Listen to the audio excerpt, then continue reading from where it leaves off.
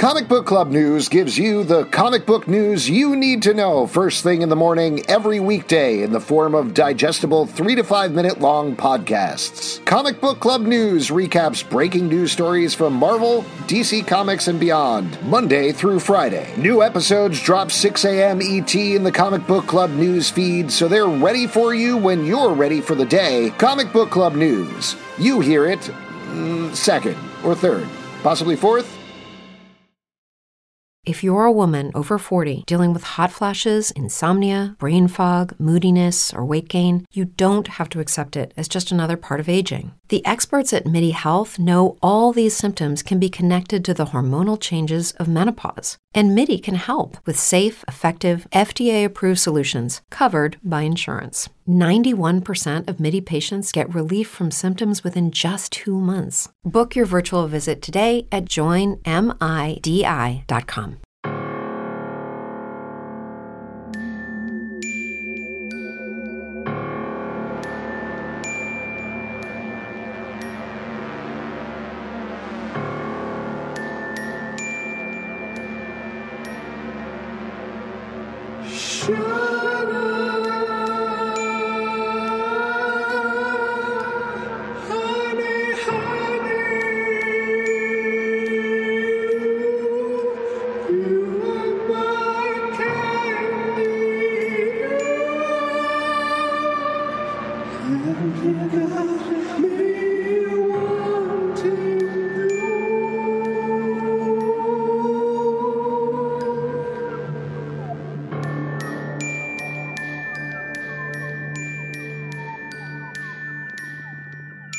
Welcome to Riverdale After Dark, a podcast about the CW's Riverdale that is very dark. I'm Alex.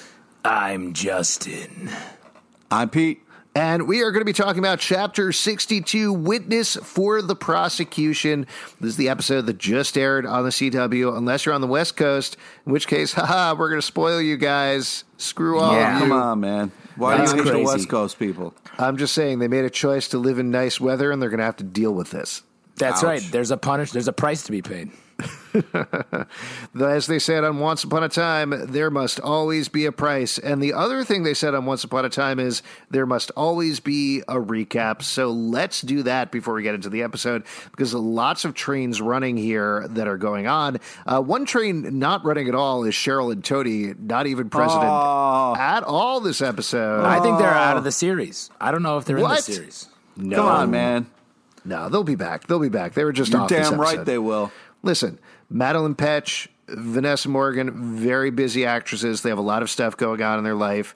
Plus, on the show, they're very busy with a corpse and a haunted doll in their house, I think. Yeah. Aren't they characters on Arrow? I think they're actually there trying to prevent the oncoming Crisis on Infinite Earths, which is why they couldn't make it for this trial-focused episode. Believable. Nice. It is believable. So forget about them. Don't even worry about them. Meanwhile, lots of stuff going on with other folks. Let's start off with Betty Cooper. Now, there's a lot of stuff you need to know here. First of all, Betty Cooper is bonding with her half-brother, Charles Smith. Charles Smith is the son of F.P. Jones and Alice Smith, and Betty is the daughter of Alice Smith at the time, Alice Cooper, and Hal Cooper. Hal Cooper was the serial killer known as the Black Hood, and he was training her up to be a junior serial killer, but ultimately she rejected that. She rejected the darkness that was inside of her. However, very late in season 3, thanks to some shenanigans via the farm and evil cult. Shenanigans. It was some serious shenanigans. I think we can all agree on that. That's what you call crimes, right? Yeah, shenanigans. You read the shenanigan blotter in the paper, right? Yeah, and you're going to jail for several felony shenanigans. Yes, I am. And tax shenanigans. High shenanigans and misdemeanors is what they say. So Betty found out that she had something called the serial killer gene, which, as we talked about on the podcast back at the time, sort of a real thing, not exactly the way that it's treated here in Riverdale, but that's fine. But she has the serial killer gene that may or may not cause her to be a serial killer or be the darkness that's inside of her or something like that. We also found out via a hallucination caused by the farm that she may or may not have killed her cat, Caramel, back in the day. Bless you, Pete. Sorry, Pete, you're allergic cat. to talking about cats, right? Yeah, he is. I'm actually allergic to cats, but Pete just talking about them. Yep. So that's one thing that's going on with Betty. The other thing that's going on with Betty that just mildly to mention is she is rebonded with her friend Kevin Keller. Kevin was part of the Cult of Farm. That doesn't really play in this episode, but Kevin's been searching for his new place, and the start of that is becoming friends with Betty once again. Becoming a junior FBI agent who was recently in a cult. Yes. Well, you're jumping ahead a little bit. Yeah, don't jump ahead. That's a little bit of recap time. Over on the Veronica side of the fence, she has a lot of trouble with both of her parents. To be perfectly honest, the continuity of this is almost too complicated to explain in a recap. But the things you need to know are that Hiram Lodge, her father, is in jail for, I guess, I don't know, tax evasion, money crimes. Money. He like I guess not money. Blackmailing, extortion. Just he was lying on his taxes, I guess. Right. And what they did was Cooking the books. Well, but he wasn't cooking the books. It was actually Veronica who was cooking the books, and then they put it on Hiram working with the FBI, and that's how they put him away. Hermione, meanwhile, her mother, is also in jail because Hiram pinned a murder on her. However, it's not the murder she did commit. However, she did commit several other murders, FYI. As you do. And was trying to kill Hiram. What? And was trying to kill Hiram. Yes, and she was trying to kill Hiram. So very nice family dynamics across the board. Also, Mary Andrews, Archie Andrews' mother, is a lawyer in the town of Riverdale. That's pretty much all you need to know about that. That's Veronica. Archie Andrews, meanwhile, is running a community center with formerly known as Mad Dog, now known as Monroe Mason, I want to say. Yeah. Yeah, Sure. Monroe Mason. Their community center is in the bad part of town, and they've clashed a couple of times with a criminal named Dodger who works out of the evilest place I can think of, which is a video game arcade. And Dodger has been recruiting the youth. He's been bringing them into his web and having them do his dirty work for him. Archie beat the shit out of him a couple of episodes ago and threatened him in the previous episode. Archie also has been occasionally dressing like a vigilante or a superhero. So, classic CW stuff. All good there. As you do. No Yes. questions. No questions about this. And then there's Jughead. Jughead has a complicated little storyline going on. He's been accepted into a elite prep school called Stonewall Prep. As he found out, he was not the first Jones family member to go there. His grandfather, Forsyth Pendleton Jones I, actually went to Stonewall Prep very briefly as well. The only other things we know about the grandfather are that F.P. Jones, who is now the sheriff of the town, was, according to him, beaten by his father. His father was a drunk. His father was no account. And his father, as far as we knew, was dead, but it seems like that's not actually the case. And he abandoned him. Yes. Yeah. Which is why he maybe turned toward the serpent's life. Yes. Well, as far as we knew in the Midnight Club episode, F.B. Jones turned toward the serpent life because he... What happened? Alice Cooper? rejected him. Alice rejected him because she had a baby by him, and that which turned out to be Charles Smith. And to get stability, she stayed with Hal Cooper, who was a serial killer. You're getting lost. You're spiraling in the continuity. We've reached the point of the season, which is 5 episodes in, where I'm starting to feel like a crazy person. So Jughead is going to Stonewall Prep. There's a couple of students there. The important ones you need to know about are Donna Sweet, who seems relatively friendly. She was hooking up with Moose Mason, who was also going there, up until Moose very suddenly disappeared at the end of the last episode. The other one is Brett Weston Wallace, who is a severe antagonist for Jughead. They just don't like each other at all. They don't agree on literature. They don't agree on writing. Brett is very preppy and very into the prep school life. He is a Diplo Brat or Diplo Brett, if you prefer. And he has been taking it to Jughead pretty much nonstop, even though they're roomies.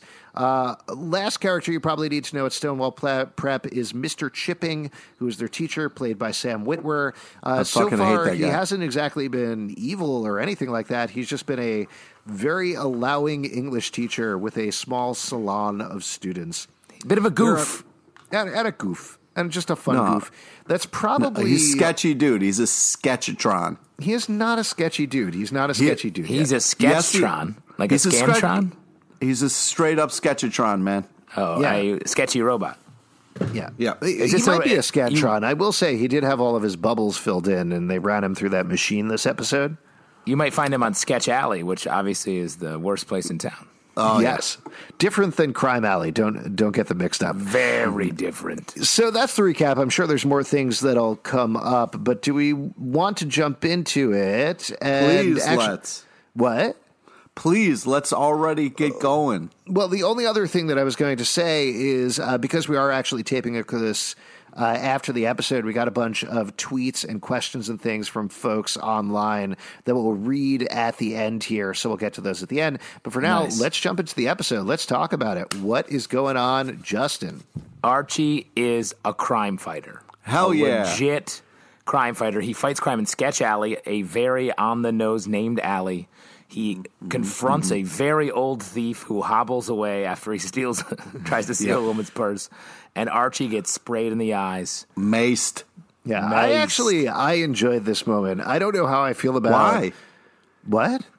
Why I did you enjoyed enjoy watching Archie get maced. Really? I thought that was a fun beat at the end there, you know? Yeah. I just felt like, why would you mace the guy who helped you out? He's wearing a mask. He's sketchy, dude. You're in I don't Sketch care. Alley.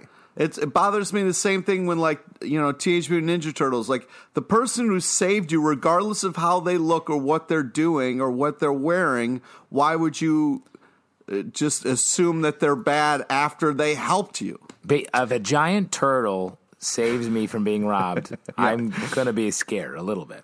Yeah. Nah, dude. You 'Cause gotta what give does a them a turtle pound want? and keep it moving. You give him a fist pound? Yeah. Wow, that's confident. If a giant talking turtle walked up to you, Pete, you just give it a fist bump, no questions asked? Yeah, I'd be like, my dude. Wow. That- Even if he was like, Cowabunga, I'm from the 90s.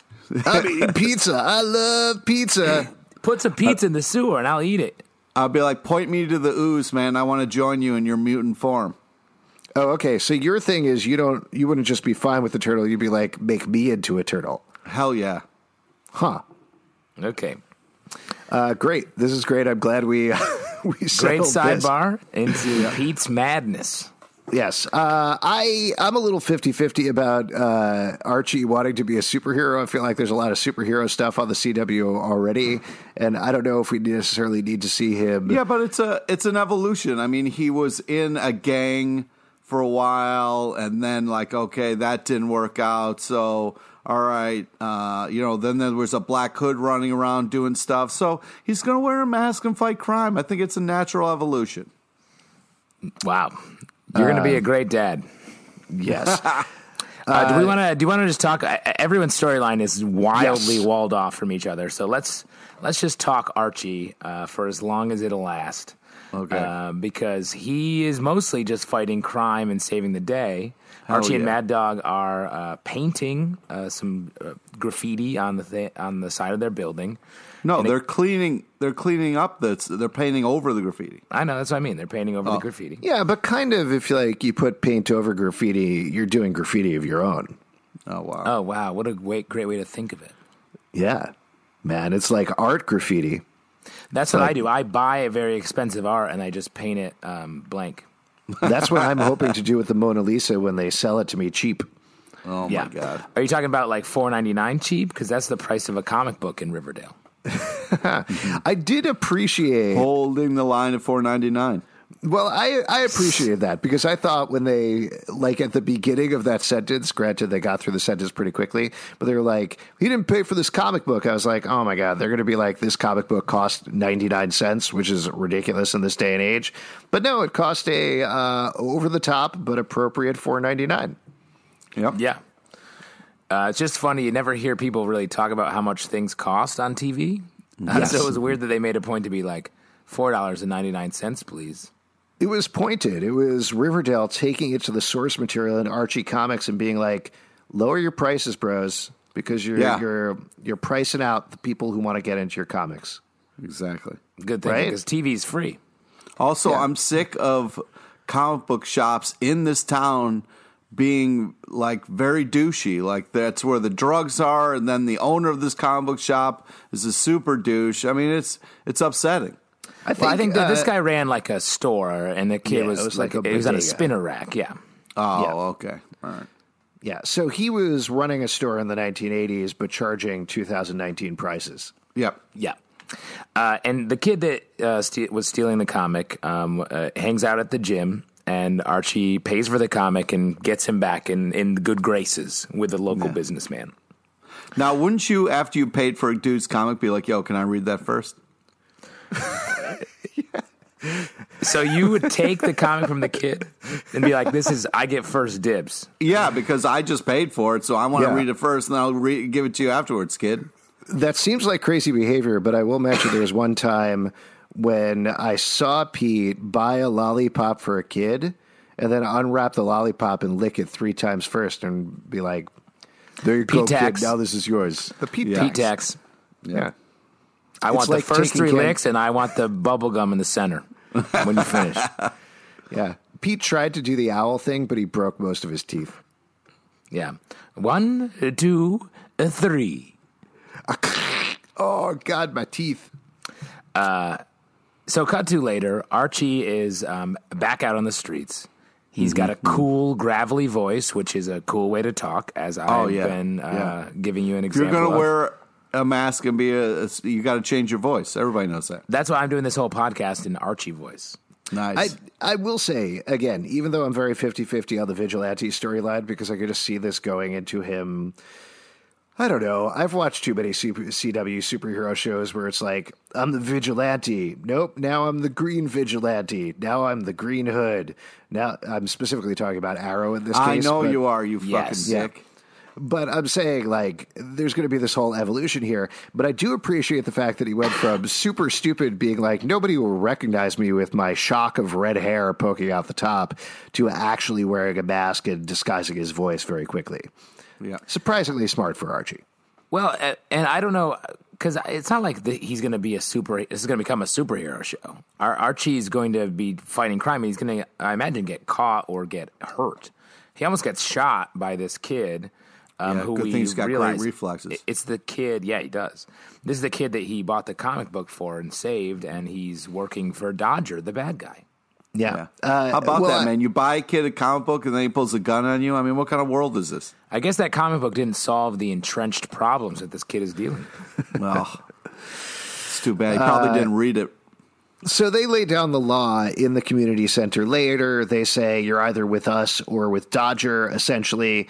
And then the kids are like, dudes, you're seniors in high school.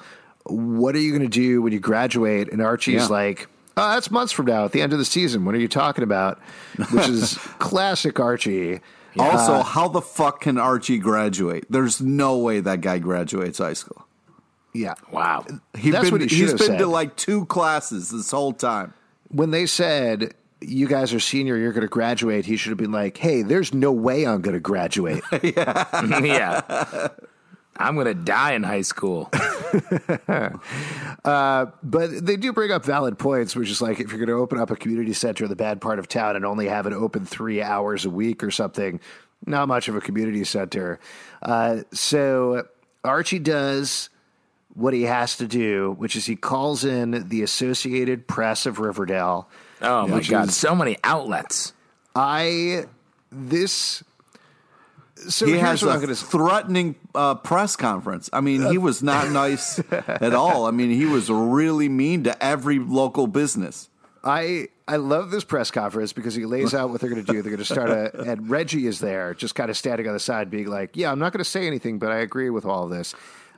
They're starting a brothers and sisters program with the Bulldogs and the Vixens, which I thought was a very cool idea. Yeah. They're going to keep it open until 11, keep it open on Sundays. They appeal to the local businesses and say, "Hey, join us, help us out." Or else. And then he ends it being like, but I'm not going to stop because I'm Archie Andrews and I'm going to come for all of you. You better fucking watch out, you sons My of bitches. mom's a You're all lawyer and gonna I'm be a fucking brothers and psychopath. sisters. But my actual favorite thing about this scene, which also came back later on during the Veronica storyline, is professional news reporter Alice Smith, which is the funniest thing to me. Like, I hate fake reporters on TV shows because it's so over the top and not accurate at all. Like, you look at Karen Page on Daredevil, who's like, "Well, I've never written a news story. Give me the front page in your office." And they're like, "Whatever you want, Karen Page." Here, I'm completely fine with Alice Smith, clearly having no idea how to be a news reporter, but being 100% confident in it at the same time, standing on the sidelines, holding a microphone, and just looking at the other news reporters being like, "Yeah, that's right. You hear what Archie's saying? That's right. Uh-huh. Yeah, that's right. This is news, and I'm reporting on it." Yeah, and she's holding the mic to catch what Archie's saying from, like, a football field length away from him. Yeah. And I guarantee you, if you trace that mic cord back, it's not connected to anything. I don't know. Yeah, what come camera is she working from? I'm not sure. I think she's very proud of Archie in this moment because she knows that Archie will be her future son-in-law, and she respects that he you're is able to come open on. this business. Also, how can we not have That's truth. scene with Betty and Alice after they've, like, she's just back and reporting, not like, "Hey, Betty, how you doing?" I don't know. There was something about this episode which I liked a lot, by the way. I thought all of the storylines were very fun. I overall enjoyed this episode, but it felt like the sort of thing with production schedules where they were like, "All right, we got KJ Apa for these days. We got Camila Mendes for these days. Let's essentially film 4 different shows and figure out how it all fits together," which I think they did pretty smartly. But like you said at the beginning, Justin, it was definitely like, here's the actors who are available for this plot line, and let's put them in here. That was my impression. But also, you couldn't get one Vixen to stand where it was like, yeah, the River Vixens, and then Reggie. And he was like, "Bad Boys for Life." And I was like, what is going on?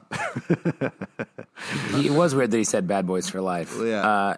I mean, maybe that's true about the production schedule, as you're saying, but I also think, like, I don't mind having them on separate adventures. I think part of this season is that they are going to be going their own way a little bit. Yeah. Well, I agree. You know, they're seniors, and afterwards, everything's going to change. Exactly. Well, I think, romances if anything, are over. All right. I think if anything, what they're doing right now is they have everybody going away a little bit in the middle here, but they're going to bring them together for the mid-season finale going into episode 9. So we're giving them a chance to follow their own paths. Again, I like this episode and I thought it was fine. It just seemed to me there could have been a little more crossover, which we've nicely gotten the last couple of episodes. They felt a little more cohesive than this, I would say. Now, speaking of, like, episodes and then finales and all that kind of stuff, Zalbs, do you know when the musical ep is? Or no, they haven't had any announcements about that. That's going to be sometime next year in 2020 in the second half of the season. It's usually towards the end of the season-ish. Yeah. There was a very clearly Photoshop thing that was passed around the other day with a cast list from Mean Girls, the musical. And they're like, "Here it is. This is it." And I was like, they haven't even filmed it. They're on the 11th episode right now. They're not going to just suddenly distribute this thing. So if you did see Zalb's that thing, not falling for it. He's not falling for it. Not taking the bait. Alex knows the I only production fell schedule. for it for like 5 to 10 minutes before I didn't fall for it. Let's be honest. And Nice. and that was after you retweeted it. After I retweeted it, I tweeted it originally. I said confirmed, tweeted it through my fan accounts, put it on my Tumblr. Then I had to go back and delete all the stuff. Oh, man. God, what a life you have. Yeah. What a life. Wish I had a job. Yeah, someday. To close out Archie's story, You mean Captain Abs? Yeah. Captain Abs? Yeah. Yeah, Doctor. Can Dr. I Abs. make a suggestion? How about Yes. Super Senior? Oh, nice. That's Thanks. good because he's going to be back for year 5. Absolutely. You want to close out his storyline, though, Justin? Yeah, so he one of the small business owners reveals to Archie that the Dodger has been running a protection racket scam. Archie confronts Dodger on the street, threatens him, and then Batman's the fuck out of there. Yeah. Again, very impressed that he figured out not just the mask and the gravelly voice, but also the Batman disappearance all in one episode. Also, That's hard to do. It's hard to do. How do you feel about another adult being totally obsessed with Archie? I'm down. I'm here for it. I mean, Archie's the hero that this little town with Pep needs. No, he's the hero that deserves. Sketch Alley needs. He's the hero that just Sketch Alley needs, but not the one that it needs right now. It's a good thing we've never read any comics or seen any comic book movies. Yeah, it's a good thing, too. So that's Archie's storyline. Should we move on to Veronica's, perhaps? Yeah, let's talk Ronnie. Yeah. So Veronica, it's her mom's big court day is here, and she is very involved, wants to get her mom off from the crime, as opposed to her father, who she wants to go down hard. Right. And we start this Hard pass. storyline with Pop is being Poor subpoenaed. Pops. I know, to be a witness, and Pop's not ready for this kind of. He's not ready to do for perjury. Yeah. The only thing, if there's one thing I've learned about modern society, it's there are no repercussions for refusing a subpoena. So I don't even know why they followed through on this. That's great. That's very politically Thanks. relevant. But Thanks, I'll tell you man. what, Pop doesn't have the backing of the Riverdale political machine that you might think. Pop doesn't. He's in trouble. So Veronica, rather than risk losing her upstairs business neighbor, talks to Hiram and is like, "Come on, don't take down Pop. He's a come milkshake on, guy." Pops. Yeah. Meanwhile, Hiram is there, basically hulking out of his prison uniform. Yeah, That looking was- super jacked and super Oh tan. my God. Marcus Willis has gotten so big this season, like much Yeah. bigger than usual. Mark Conswollen. You know what I'm talking about? Ooh, that's pretty good. Did you like how his he's the only jail? It's like his what is it, jumper? I guess I don't know what it is, but It's it's not like a jumper. 001. It's definitely not a jumper. His onesie. Yeah, it's his onesie. He's the only person in that jail because it's 001. He's just the first prisoner, and He's it's a number private one. prison. So He's they're- the only prisoner. Now, can I mention, you guys know my day job, I cover entertainment, and I write about Riverdale quite a bit. I know Wait, I you lied just said you don't have a job. I'm confused. I'm lying all the time on this podcast about almost anything, but this is a true fact. I tried to find out after the episode where he just showed up in Veronica's house. I actually ended up, and they never got back to me, which I guess I should have been surprised about, but I wrote several private prisons to find out whether somebody who owned their private prison could just A, be incarcerated there, and B, walk out whenever they want. And What? Again, like I just said to a bunch of media folks who own private prisons, they never got back to me. So if you are listening to this podcast and you own a private prison, I would love to talk to you. That's a great call. I'm sure a lot of those people are ready to answer they must get so many Riverdale-based questions. Yeah. A private prison system. Yeah. In my head, when I was typing out and sending the email and hitting send, I was like, well, this is stupid. This is very stupid. This is a stupid waste of my time that I'm doing. But I mean, I hate to say it, Alex, but you sound a lot like how Alice Smith reports the story. Oh, that's the thing. Maybe I'm making fun of her because I identify with her. 100%. You're just in a sweet powder blue pantsuit waving your mic in the right direction. Oh, I wish I looked as good as her in my powder blue plaid suit. So anyway, back to Veronica. She is talking to Hiram. Hiram, of course, with his jacked arms, shuts her down. But she ends up making some moves anyway. There's a bunch of trial scenes that happen throughout here. I got to be honest, like, I've watched a lot of Riverdale. it was a little hard to keep track of exactly what was going on with everybody because it touched on so many plot points from across the seasons. Did we know that Tallboy's last name was Petite? Yes. That's crazy. I don't know that they ever said it out loud. I thought that was such a, like, what a funny thing. Of course to be like, it is. Are you talking about Tallboy Petite, Tallboy Grande, or Tallboy Short? Yeah, Tall Boy Shorty. Tallboy Venti. That was a wild little moment up top for me. Yeah, so F.P. Jones admits that he, in fact, killed Tallboy. Then we find out that the cabin, I believe this is a cabin that Hermione was staying in, where Sheriff Minetta was found dead, was owned by Hermione Lodge. Of note, F.P. Jones, several times in this episode, wears his glasses, which I really appreciated as a glasses wearer myself. I feel like... What a great connection for you. It is. Whether it's a pantsuit on Alice Cooper or glasses on F.P. Jones, I really feel like I can identify with the characters on the show. Or the abs on Archie, of course, but that goes without saying. Yes, indeed. Yes. So Hermione seems to be going down the river. The FBI agent who Veronica... She's going down the river? Up the river? I think it's up the river. I always thought it was down the river because down the river is like going to hell. Yeah, No, but down the river is easier. Up the river is like a battle, and it's like harder. That's why it's like jail. No, you're going down the river. It's a fun whitewater rafting trip. Yeah. With your best friends. Oh, okay. But up the river is like you're a salmon. Exactly. And salmon swim up the river to go to jail. Yep. Oh, yeah. Salmon jail. Unless a bear eats you along the way. Because that's what Right. spawning and having children is, a lifelong jail. Sounds like things are going good for you, Justin. Just as the characters of Riverdale, like Grandpa Forsythe. Right. So in this courtroom scene, we have this mysterious red-dressed woman in the back. I thought when the pan up started, I was like, please be Cheryl, and it wasn't. Nope. Immediately I was like, this is an evil Veronica. Yeah, down to she's wearing the pearls and everything. And this is played by Michelle Prada, who was on the show Vita, who apparently Roberto Sacasa, who's the showrunner of Riverdale, loved her work, wanted to figure out a way of having her on, and ultimately they came up with this role and figured out this would be great. We get some touches of it in here, but we're going to find out that she lives in Miami, but she's also a club owner in Miami. So she's basically like a dark, more driven Veronica to a T. So she runs like a high school cocaine club in Miami?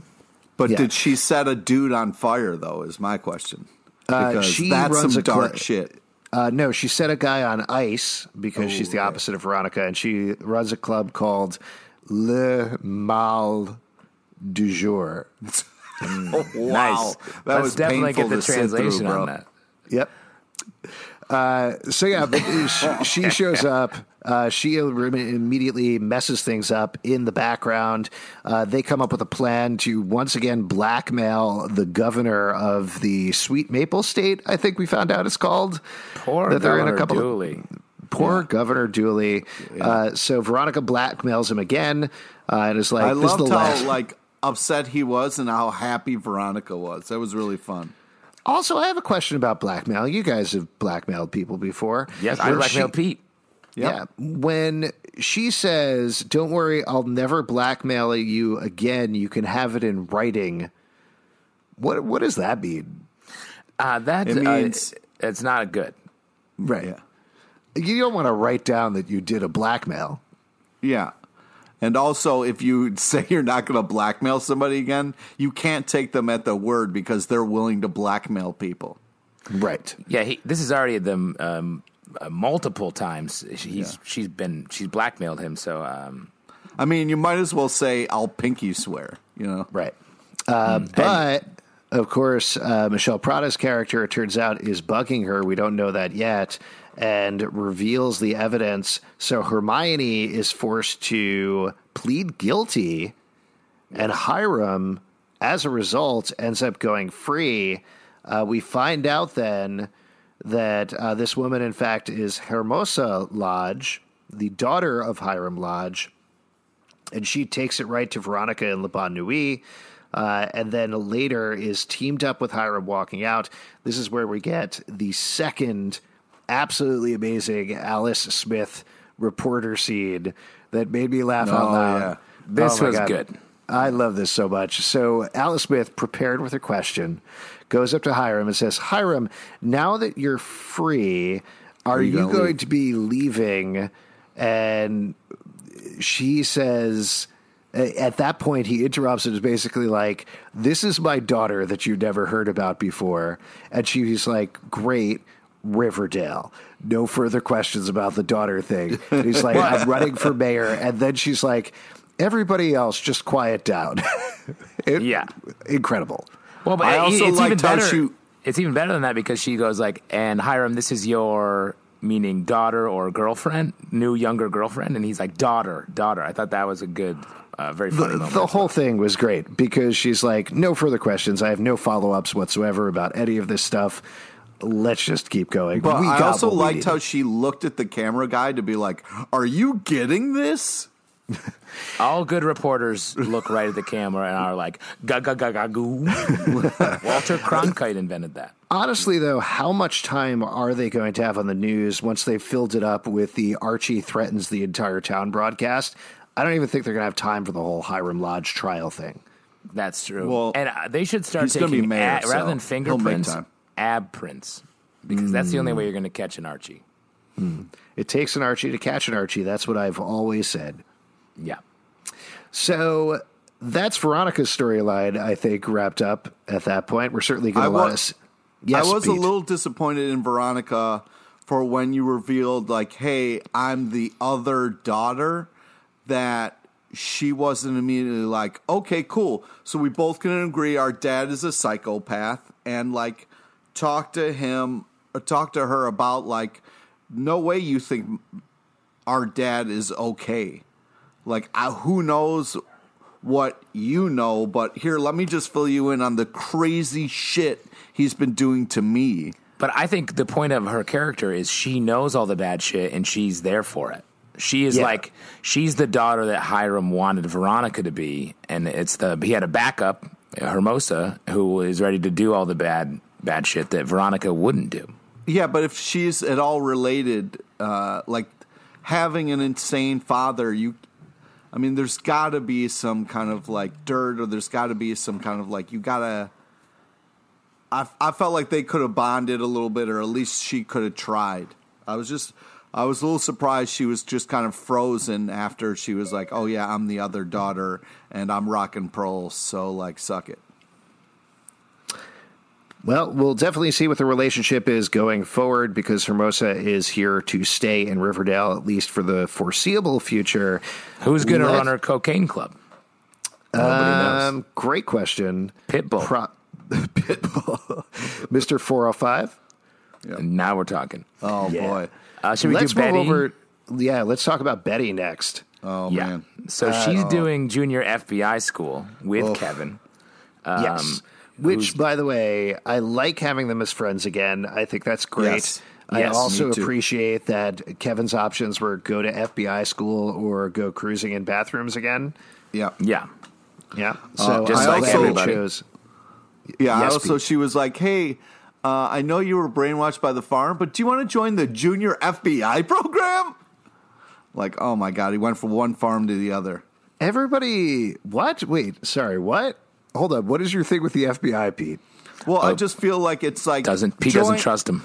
Yeah, this club was not, turned out not good, but join this totally legit FBI program run by my psycho brother. It's the same thing. Ever since they didn't release the X-Files, Pete's hated the FBI. I thought it was maybe when he found out they weren't, in fact, the female body inspectors. He doesn't know that yet, Alex. Jeez. Oh, my God. Pete, edit out that part in your brain when we when we post the episode. I think they're on the level right now. I don't know. We could talk about impressions afterwards because there's a lot of information that comes out here. But they do join the junior FBI program, which basically there's no basic training here. You just start showing people serial killer pictures and see what happens. Betty actually has a superpower. Archie's superpower is just to bash people over the head, but Betty's superpower is she can identify serial killers just on sight. Yeah. And she starts to think, oh no, maybe this is because of this serial killer gene that I have, because game recognized game. Now, I want to ask you guys, because it was like she was looking at the pictures, and then I thought, okay, when she's looking at it, there's going to be some kind of like image or some kind of way that she's seeing them different from the others. But they didn't show that at all. It was just their picture, and then she was just like the one in the middle. You're saying like you wanted to see Betty vision. I want to see Betty vision. Like, what is she seeing that we're not seeing? Because all three of those people look like serial killers every single time. Oh, CP, I have the serial killer gene just like Betty, so I knew exactly who it was too. And also, if any of us are going to have the serial killer gene, fuck you, it would be me. Wow. What a weird brag. I'm sorry you have serial killer gene envy, Pete. Yeah. Maybe someday, shame. maybe when you're older, you'll grow up to be a serial killer. Ooh, I hope. I mean, you can work hard and maybe just like become a serial killer, but people like Betty and I, it's just natural. So then they also, after they go through the serial killer quiz and she starts to get a little nervous, they do talk about the serial killer gene. She gets scared about that. And then they have the second lesson, which is, I believe the second lesson is she finds out that serial killers often kill pets. And she's like, oh, God, I think maybe I killed my cat Caramel. She ends up going to the doctor and getting herself checked out. Very quick test. You just got to go and give some blood, and they're like, yes, you are, in fact, a serial killer. Yeah. She walks out. Kevin says, how's it going? And she's like, I'm not a serial killer. So already some serial killer-esque lies going on there. But she came clean to Kevin later, which I was happy about, because if they're going to restart this relationship, I'm glad that she was like, we got to do this right. And I think it was nice of her that she came clean when she was like kind of freaking out about it. Maybe she's born with it, or maybe it's serial killer gene. Well done, sir. Excellent. I was a little heartbroken, though, that Betty was kind of getting brainwashed by her evil brother, who is clearly making this fake junior FBI school all about flushing her out to be like, I have the gene, I fit all of these things. And just because you put a cat out of its misery after it got hit by a car doesn't mean you're a serial killer. On her dad's sort of urging. Right. Regardless, even if her dad wasn't there, I think that cat was in pain and And so you bash its head with a rock until it dies? Yeah, exactly. Okay. All right. No further questions. So I think this season is about the death of Caramel. We're going to find out what really happened here. Who was the driver? Who was the driver? Who was the driver? It was some kid who, just borrowed his dad's car. Oh, now you're getting too dark. You think it was the same kid that killed Archie's dad? No. Let's not. No, we're not going to go. Nope. I'm just going to shut that one down. Now that's a conspiracy theory, Pete. It was the dad that Archie confronts. Oh, God. This is generational. Too real.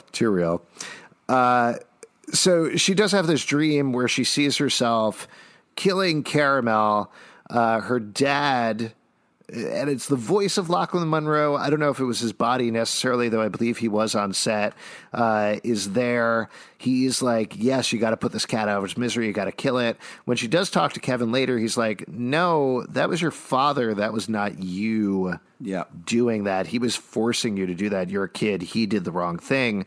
And then ultimately she goes up to Charles and says, I'm leaving because of this reason. I don't think I'm right for the FBI. And he says, hey, actually, I have the serial killer gene too. That's why I joined the FBI, because I have this darkness in me and I wanted to find an outlet for it, a way to get away from it. And then ultimately Betty gets very excited about that because she's like, wait a second, I think he's a serial killer. He just goes to Pops and the FBI, and that's it. What is he doing all day? I'm going to start tracking him down and following him. Finally, Now, she's suspicious of this fucking guy. Finally. I have a question about genes, and both of you are genetic scientists. Geneticists. Right? Geneticists, if you will. So they I both played have... Dr. Zalbin on Lock and Key. Yes. So they both have this serial killer gene, which, Yes. again, not exactly a real thing, but they both have the serial killer gene. As far as we know, Charles's parents are Alice and FP, and Betty's parents are Alice and Hal, but Hal is the serial killer, and the implication was that the serial killer gene was passed down from Hal to Betty. How is this possible unless it's actually Alice passing down the serial killer genes, which potentially would imply that maybe Hal is not Betty's father? Is that too much? The so-called brother is just a psychopath completely lying to her about everything. This is a good thought, Alex. I think there are two possibilities. It could mean, it depends on how the gene works, because technically if the serial killer gene is like a recessive gene, then it would need to come from both parents, and a dominant gene could wipe it out. So that would mean that Hal, Alice, and also FP, as the father of Charles, would have to have that gene in them and would pass it on to both of the children. I did a little bit of research on it, but because they're not actually using it in the real way, it's not necessarily one of those genes that's passed down only through the mother or only through the father. And I don't think, again, in real life, it is recessive or dominant necessarily. It's just something, it's a marker that's basically on your genes, and that's it. But again, it's Riverdale. They're going to use it however they want to use it and explain it however they want to use it. But it is weird that they're saying both of them have it when their only connection is their mother, not their father. I agree, since Hal is the serial killer. I think that could point to maybe FP having it as well, and maybe that will be a reveal down the line. Right. I also, Alice could definitely be a serial killer. I mean, she's a great reporter, and really, what's the difference? But I actually think probably the more likely thing is that Charles is lying to Betty. Yep. Mm-hmm. I think he's gaslighting her this whole episode. I think this whole thing was a setup to push her towards some sort of edge. And Where did you get that great idea from? Are you talking? You think I got it from you? Yeah. No. I literally just said that a couple minutes ago. I have a gene where I'm immune to your rants. Oh, okay. That makes sense. It's like a reverse Pete gene. So that's the Betty storyline. Should we move on to the Jughead storyline? Because that, to me, is the big one in the episode. Yes. Yeah. Yeah. Cool. So Moose is vanished, but we hear that he's fine, actually, which definitely feels like a lie. Yep.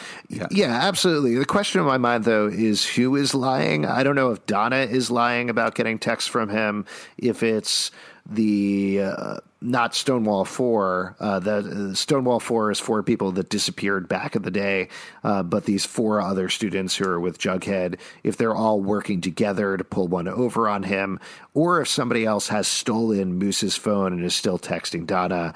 I think any of those possibilities are open right now. Yeah, I think it's a larger conspiracy, and Donna is being fooled. That's the cover story for Moose, for whatever he's actually doing. Right.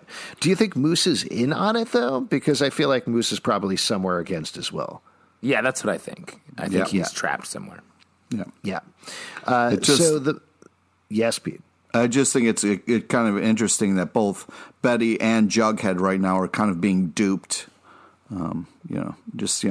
It's strength in numbers. When they're together, they're smarter, but when they're separate, they kind of miss stuff.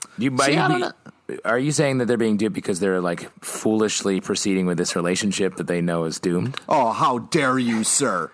No, I'm talking about the fact that Jughead is being duped by these smarty pants kids and the preppies. The preppies, and Betty's being duped by this fake FBI member who's a serial killer. Who dupes the dupers? We do. Ooh, good question. So the main thrust of the storyline, though, is Jughead is in the writing, excuse me, salon. Mr. Chipping very proudly gives out his new book. It is a Baxter Brothers mystery, and it turns out he is the new writer of the Baxter Brothers mysteries, and Jughead flips out because he loved the Baxter Brothers mysteries. They were the ones that made him want to become a writer. Brett Weston Wallace, of course, immediately makes fun of him for that. Is like, you like stupid little mysteries. Weird thing to say in front of your teacher who writes them. Yeah. But And something that we Mr. find out a minute later he also wants to do. Right. Yeah. Classic Brett Weston Wallace. But the teacher, he is the new pseudonym for the writer of ghostwriter of these Baxter He's Brothers the mysteries. Dread Pirate Roberts, if you will. Yes. More specifically, exactly like the actual writer of the Hardy Boys mysteries, which was also a pseudonym. It also has had ghostwriters throughout the years. I didn't know that. Yes. Oh, yeah. And in fact, it's like, I don't have it up here right now, but the name that they used is like one or two letters off, of course, from the It's actual name. Franklin W. Dixon. Yeah, there you go. I read the shit out of those Hardy Boys books. Oh, I Did love you? the Hardy Boys. What did you think of the Baxter Brothers novels? That looks good. I didn't read the old-timey ones, which is what they're modeling on here. I read the sort of late 80s versions, which like updated it and made them a little bit more fresh. Oh, Did you yeah, read like the they Skull fuck a Island bunch one? more. What? Yeah. There's more kissing. Oh, nice. Frank kisses Callie, his girlfriend. Joe kisses his girlfriend until she dies.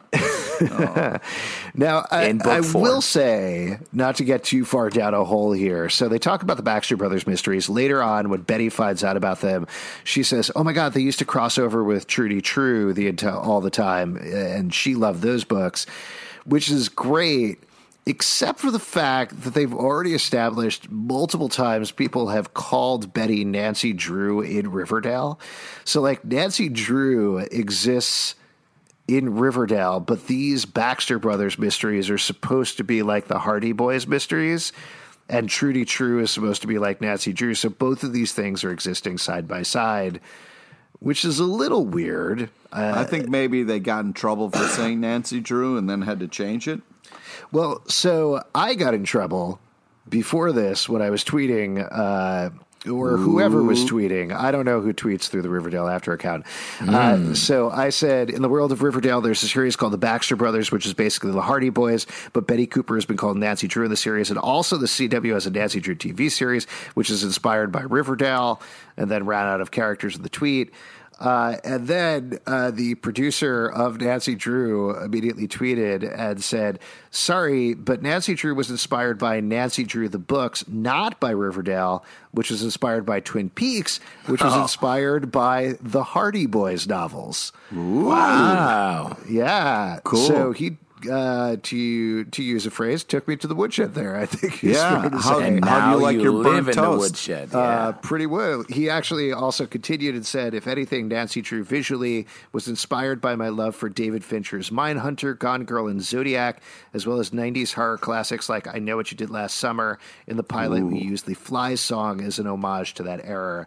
And I will say, as much as I was like, oh my God, I feel straight up burnt right now, I appreciate that because a lot of fans, myself included, looked at that and said, oh, the CW is just trying to do Riverdale again, that they had something very specific and different in mind.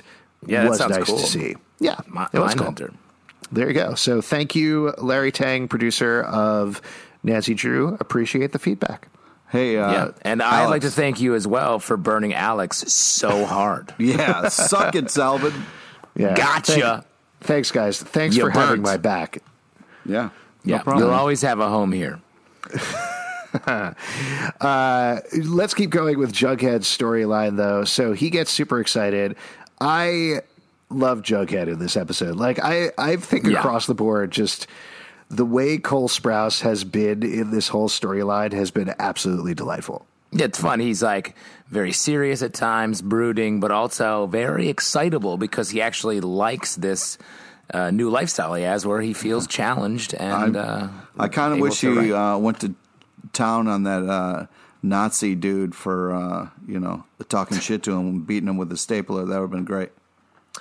They already established that they have a zero violence policy at Stonewall Prep, so I don't think beating him to death with a stapler would have been the right decision. Yeah, but it's a stapler. I mean, that doesn't count, right? A stapler is sort of a bully for your papers. Yeah. Damn it. So Jughead, a bunch of stuff going on in the storyline. Then he finds out about the books. He gets very excited, goes home, is looking for his books. FP, super uncomfortable the entire episode, or at least the first half of the episode. I'm glad we got to the bottom of that. Me too. It would have been weird storytelling if they'd never explained it in any way.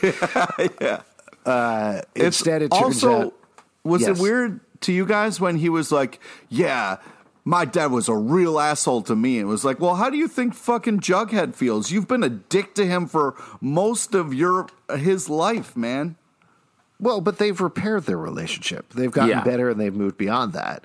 And Forsyth Pendleton Jones II and Forsyth Pendleton Jones I never got to that point, because I think we're going to find out Grandpa left because of something awful that was happening in Stonewall Prep, probably having to do with the Baxter Brothers novels, right? And the Stonewall Four. Yeah, and the Stonewall Four. I think we're going to see all of that come together. And that creepy principal who's Sketchatron. Mr. Chipping? Yep. He's too Still young. disagree with you on that. I think, if anything, we're going to find out the dude who is the original writer of the Baxter Brothers novels, who shows up here as a special guest to join Mr. Chipping's super darky wine and cheese party to celebrate the release of his child's novel at Stonewall Prep. Seems way creepier than absolutely anybody else. Yeah, and he wants to meet Jughead's dad, which is also super creepy. But I'm going to stick with my initial thing with the principals, the Sketchatron. You know what, though? Like, the reason I disagree with you is because immediately, as soon as Sam Witwer was cast on the show, I was like, oh, he's an evil dude. He's running an evil thing in Stonewall Prep. That's just how Sam Witwer works.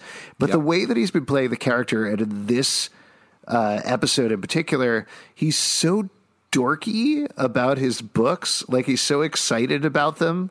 He doesn't seem evil in any way, and it doesn't seem like he's faking. Seduced by his dorkiness. The I'm dork being side. seduced by his the dork side pursed of the lips. Pursed lips and chiseled cheekbones. Wow. That's just seduction. Right. That is straight up seduction. That's regular seduction. Yes. So they announced that there's going to be a contest to find the next ghostwriter of the Baxter Brothers novels. They're going to have to submit 3 chapters and an outline. That is how the literary world works. It's how they ended up finding J.K. Rowling for Harry Potter. And that's a lie. Also, I'm lying all the time on this podcast. Oh my God, man. True. It's Alvin. Come on. Sorry, man. But Jughead gets very excited about that. Brett also is like, I'm also going to do that. And then they go to the party, and at the party, probably the most surprising thing in the history of Riverdale, I would say, they play a game called Murder. And the way that at you a play place the game, where there's great. murderers all the time. Like, why would you think that's okay? Well, hold on. The crazier thing to me is they play a game called Murder. The way that you play a game is one person is a murderer. It's very clear that the original writer dude set up Jughead to be the murderer. Yep. He's clearly testing him in some way. But Jughead ends up winning the game, even though Brett cheats.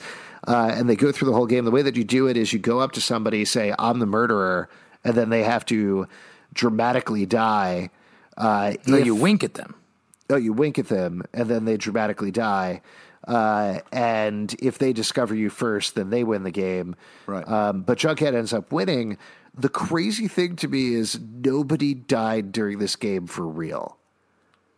Wait, Yes. that's the Right? crazy Like- thing. Yeah, you thought it was going to be, but I do think, to your point, this whole thing was about this writer testing Jughead because of something that his grandfather did.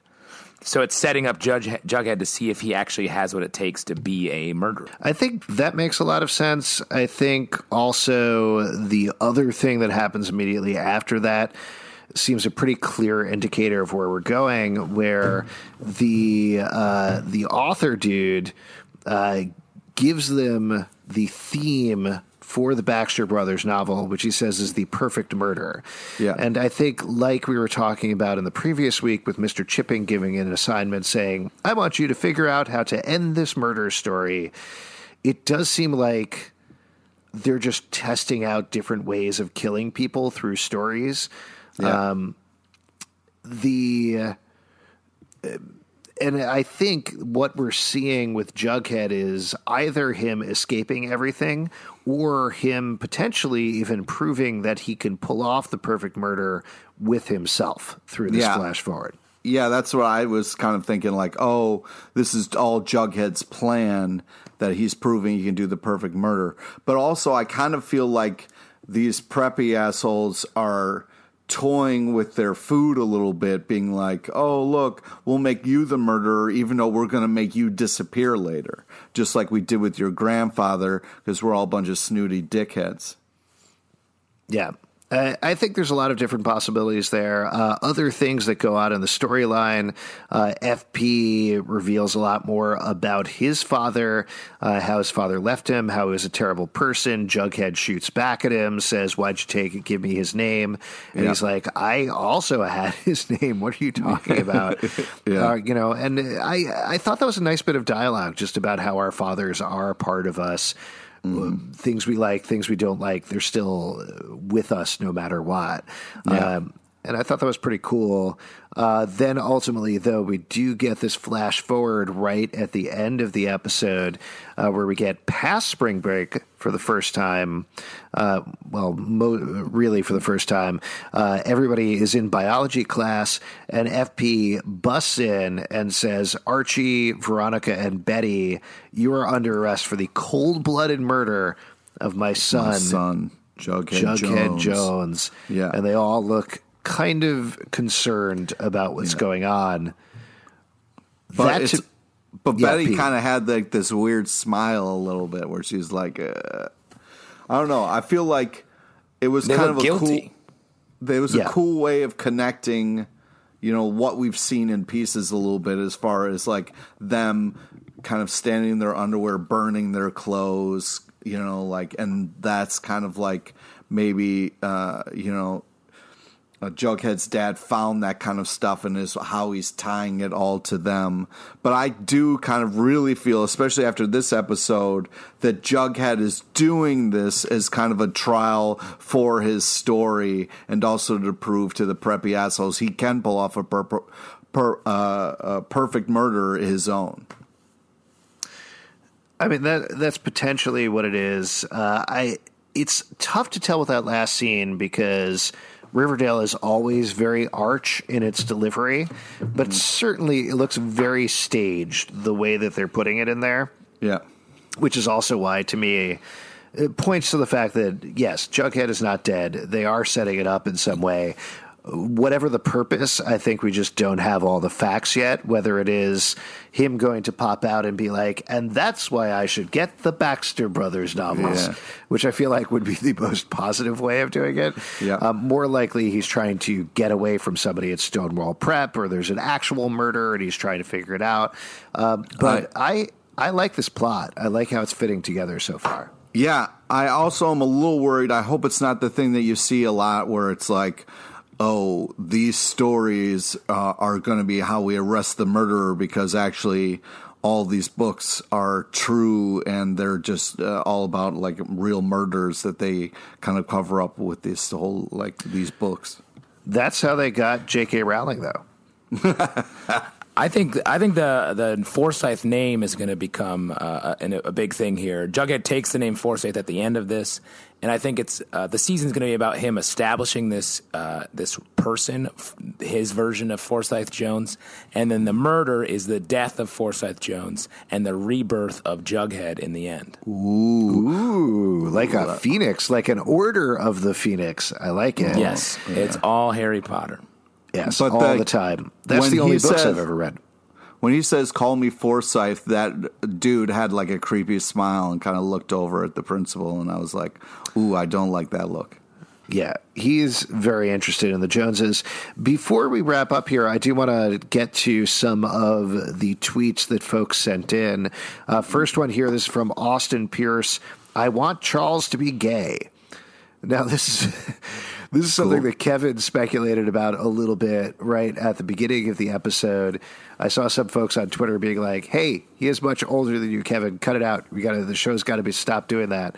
But what do you think? Do you want Charles to be gay, straight, don't care? What's your take? I want Kevin to have a love interest. I don't think it's Charles. I think Charles is sort of the wrong person in a lot of ways for this, because I think he's going to end up have some severe problems and maybe be a villain. Psychopath. Yeah. So maybe I think he can be whatever he wants. I just don't think it should relate to Kevin. Yeah, I'm hoping Kevin can find somebody better. I also will be surprised if Charles and Hermosa don't connect in some way by the end, because it seems like a very classic straight-up cop tied to the dirty woman, the dark, evil woman type thing. Yeah. So I think we'll see that coming down the road. This is from Joella Alvarez. A theory of mine. We were introduced to the contest to being the next ghostwriter. To win, you have to devise the perfect murder. Then we jump to the future that Betty, Archie, and Veronica are accused of the murder. I think this is part of Jughead's book that he's writing. They are either playing out the murder or what's leading up to the murder is becoming their life. Possibly the school kids who are taking Jughead in the future. I like the idea that Jughead's book that he's always been writing this entire time is some weird Baxter Brothers mystery. No. I like the idea that he's devising the perfect murder ends up being his murder. Mm-hmm. Yeah.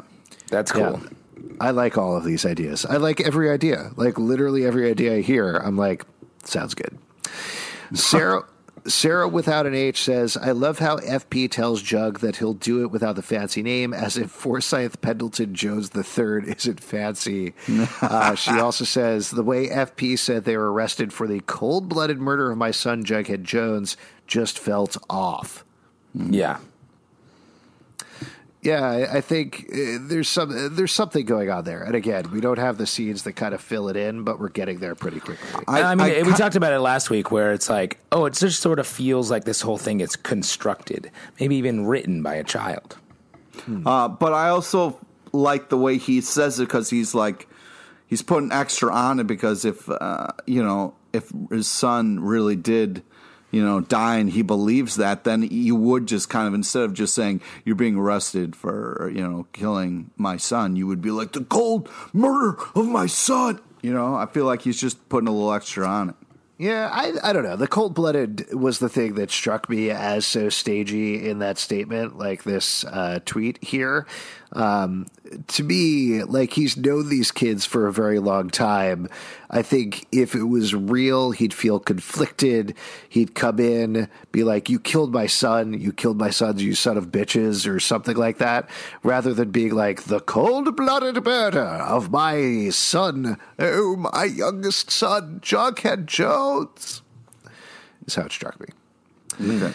This is from Dakota Cooter. Theory, Charles wasn't assigned only to the farm, but he was also assigned to investigate Betty and Alice and see if they are involved in the Black Hood murders. What do you think about that? Ooh. That's a cool twist. The idea that Charles is actually a good FBI agent and not... that goes to what I was saying about this episode, that he's testing and pushing Betty to see how far she'll go. Yeah, I don't think he's a good FBI agent. I do think he's a good FBI agent. No. Leonza Hunt says the connection between Jughead's writing and his death seems pretty clear. Do you think that Charles is involved at all, or is his storyline completely separate? I think separate. He seems focused on the Coopers. Yeah. Yeah, I think so too. I think as much as I would like everything to fit together in a neat puzzle all the time, I don't think we're going to get that this season. And do you think he's actually the son of FP and Alice, as he says? I do, and I do because this gets to our next thing, which is from... Wait, here we go. This is from Allison, who notes that she's on hasn't seen the episode yet because she's on the West Coast. She says, "Can we get Chick back, please?" And I don't know if you guys watch the promo. But next week, Chick, the true hero of Riverdale, is back in town. No way. No. Like a phoenix rising. The show can the season can finally begin next week. Can we please stop with that guy? I love this because it's Chick clearly in prison. It's clearly Betty. If you're Betty and you're going to investigate what's going on with Charles, what are you going to do first? You're going to go to Chick. You're going to find out what was up with that weird story you told me where you said you killed Charles. No. It makes sense. And Chick is going to step up to the plate and be like, you know what? I was a hero all along. Here's the truth. I'm going to help you, Betty. If Chick... I'm done if Chick ends up being the goddamn hero of fucking Chick's going to be like, I'm actually your son, Betty. Think about that. This is from Chick's going to be like, I'm Caramel, the cat. And I'm here to save your day. Cats have 9 lives, and this one is my Chick life. Oh, God. Chick life. Chick boys for life. Pete, I'm going to make you that shirt, and I'm going to make you wear it every day. No way, man. I'll punch you in the face. Chick boys, what you gonna do? Kimby73 says, so maybe what we were seeing in the future is Jughead reading his perfect murder story and he's not really dead. Also, did Betty and Charles get that murder gene from Alice, or is it passed down from both parents, which means FP could have it as well? We talked about this earlier, but I think it's a little crazy if everybody has the serial killer gene. Yeah, everybody in Riverdale has I don't know. It makes sense if they're all descended from the same person. Whoa. Gross. This is from Giselle. I'm already starting to feel like Jughead is being brainwashed by the school. My evidence is decision to now be called Forsyth Pendleton Jones III, because who in their right mind would want to be addressed that way? Do you know who would want to be addressed that way? Is Jellybean, whose name is actually Forsythia Jones, which is worse. Get creative, Jones family. Shake up the name game. Come up with some other ideas. This last one, there were a bunch of tweets we got, but just to sort of wrap up for time, last one we'll do today. This is from Itch. I actually think it's there's a B emoji and then Itch. You can figure out what the username is. Did Hiram's daughter hear Shoni having sex at the speakeasy? Great question. I would say she's probably not been monitoring it that long. No, I think there's going to be a whole episode investigating that. Yeah, I think she just got into town for the trial, so... Well, let me throw out another thing that's tied to this. Something that doesn't come up this episode at all is those videotapes that we saw last episode of everybody's front doors. We now have Hermosa is taping people. We have Charles is checking up on people. Oh. Are they all connected in some way, or is it just a lot of surveillance going on? Sex, lies, and videotape. Well, with all the strange things going on in Riverdale, somebody should start recording that shit. Right. I agree. Maybe the tapes were just the cameramen who filmed Riverdale just leaving a gift. Probably. Season 4 you guys gift. have been doing a great job. Doing a great job this season. Maybe Riverdale is just a Blair Witch Project. Do you know what would be a nice wrap gift for season 4 is if the actors got 6 hours of videotape of their own front doors in real life? Oh, that's fun. Let's do that. Let's do that as a gift from us to them. It's fine. I already got it. Don't even worry about it. If you would like to support our show... Oh, wait. Before we do the supporter show, we didn't choose an MVP. Yeah. Most valuable player this episode. Justin, why don't you go first? Who won this episode? It's tough. So many fun characters. I think everyone really operated about the same level, except for obviously the Chick coming back is a big win. And I think just the shadow of Chick is the most interesting part. Come on, man. He's not even back yet. Stop that. Oh, my gosh. Pete, who are you going to choose? I wasn't sure, but then she finally came to her senses and started investigating her creepy brother, in quotes. Caramel the Betty, cat. all day. Day. All right. Very Caramel surprising. the cat. Meow day. Meow day. I'm going to choose Jughead this episode. Again, I really like the Stonewall Prep storyline. I think the acting job that Cole Sprouse is doing is a lot of fun. He's getting to play a lot of different layers, and it's just enjoyable. I think I like the episode overall, but I really enjoyed what was happening there, and I'm intrigued and want to know more. Really now, if you would like to support the show, patreon.com/Comic Book Club. Also, we do a live show every Tuesday night at 8 p.m. at the People's Improv Theater Loft in New York. Come on by. We will chat with you about Riverdale. Pete, what do you want to plug? Friend us on Facebook so you get to know about the amazing guests we have on our live show. Follow us on Twitter at Riverdale Dark and at Comic Book Live. You can also follow us on Instagram at Riverdale After. Instagram at Riverdale After. Also on Facebook at Riverdale After Dark. You can check out the live show, comicbookclublive.com for this podcast and more. You can subscribe and comment on iTunes, Android, Spotify, Stitcher, or the app of your choice. And we'll see you next time, After Dark.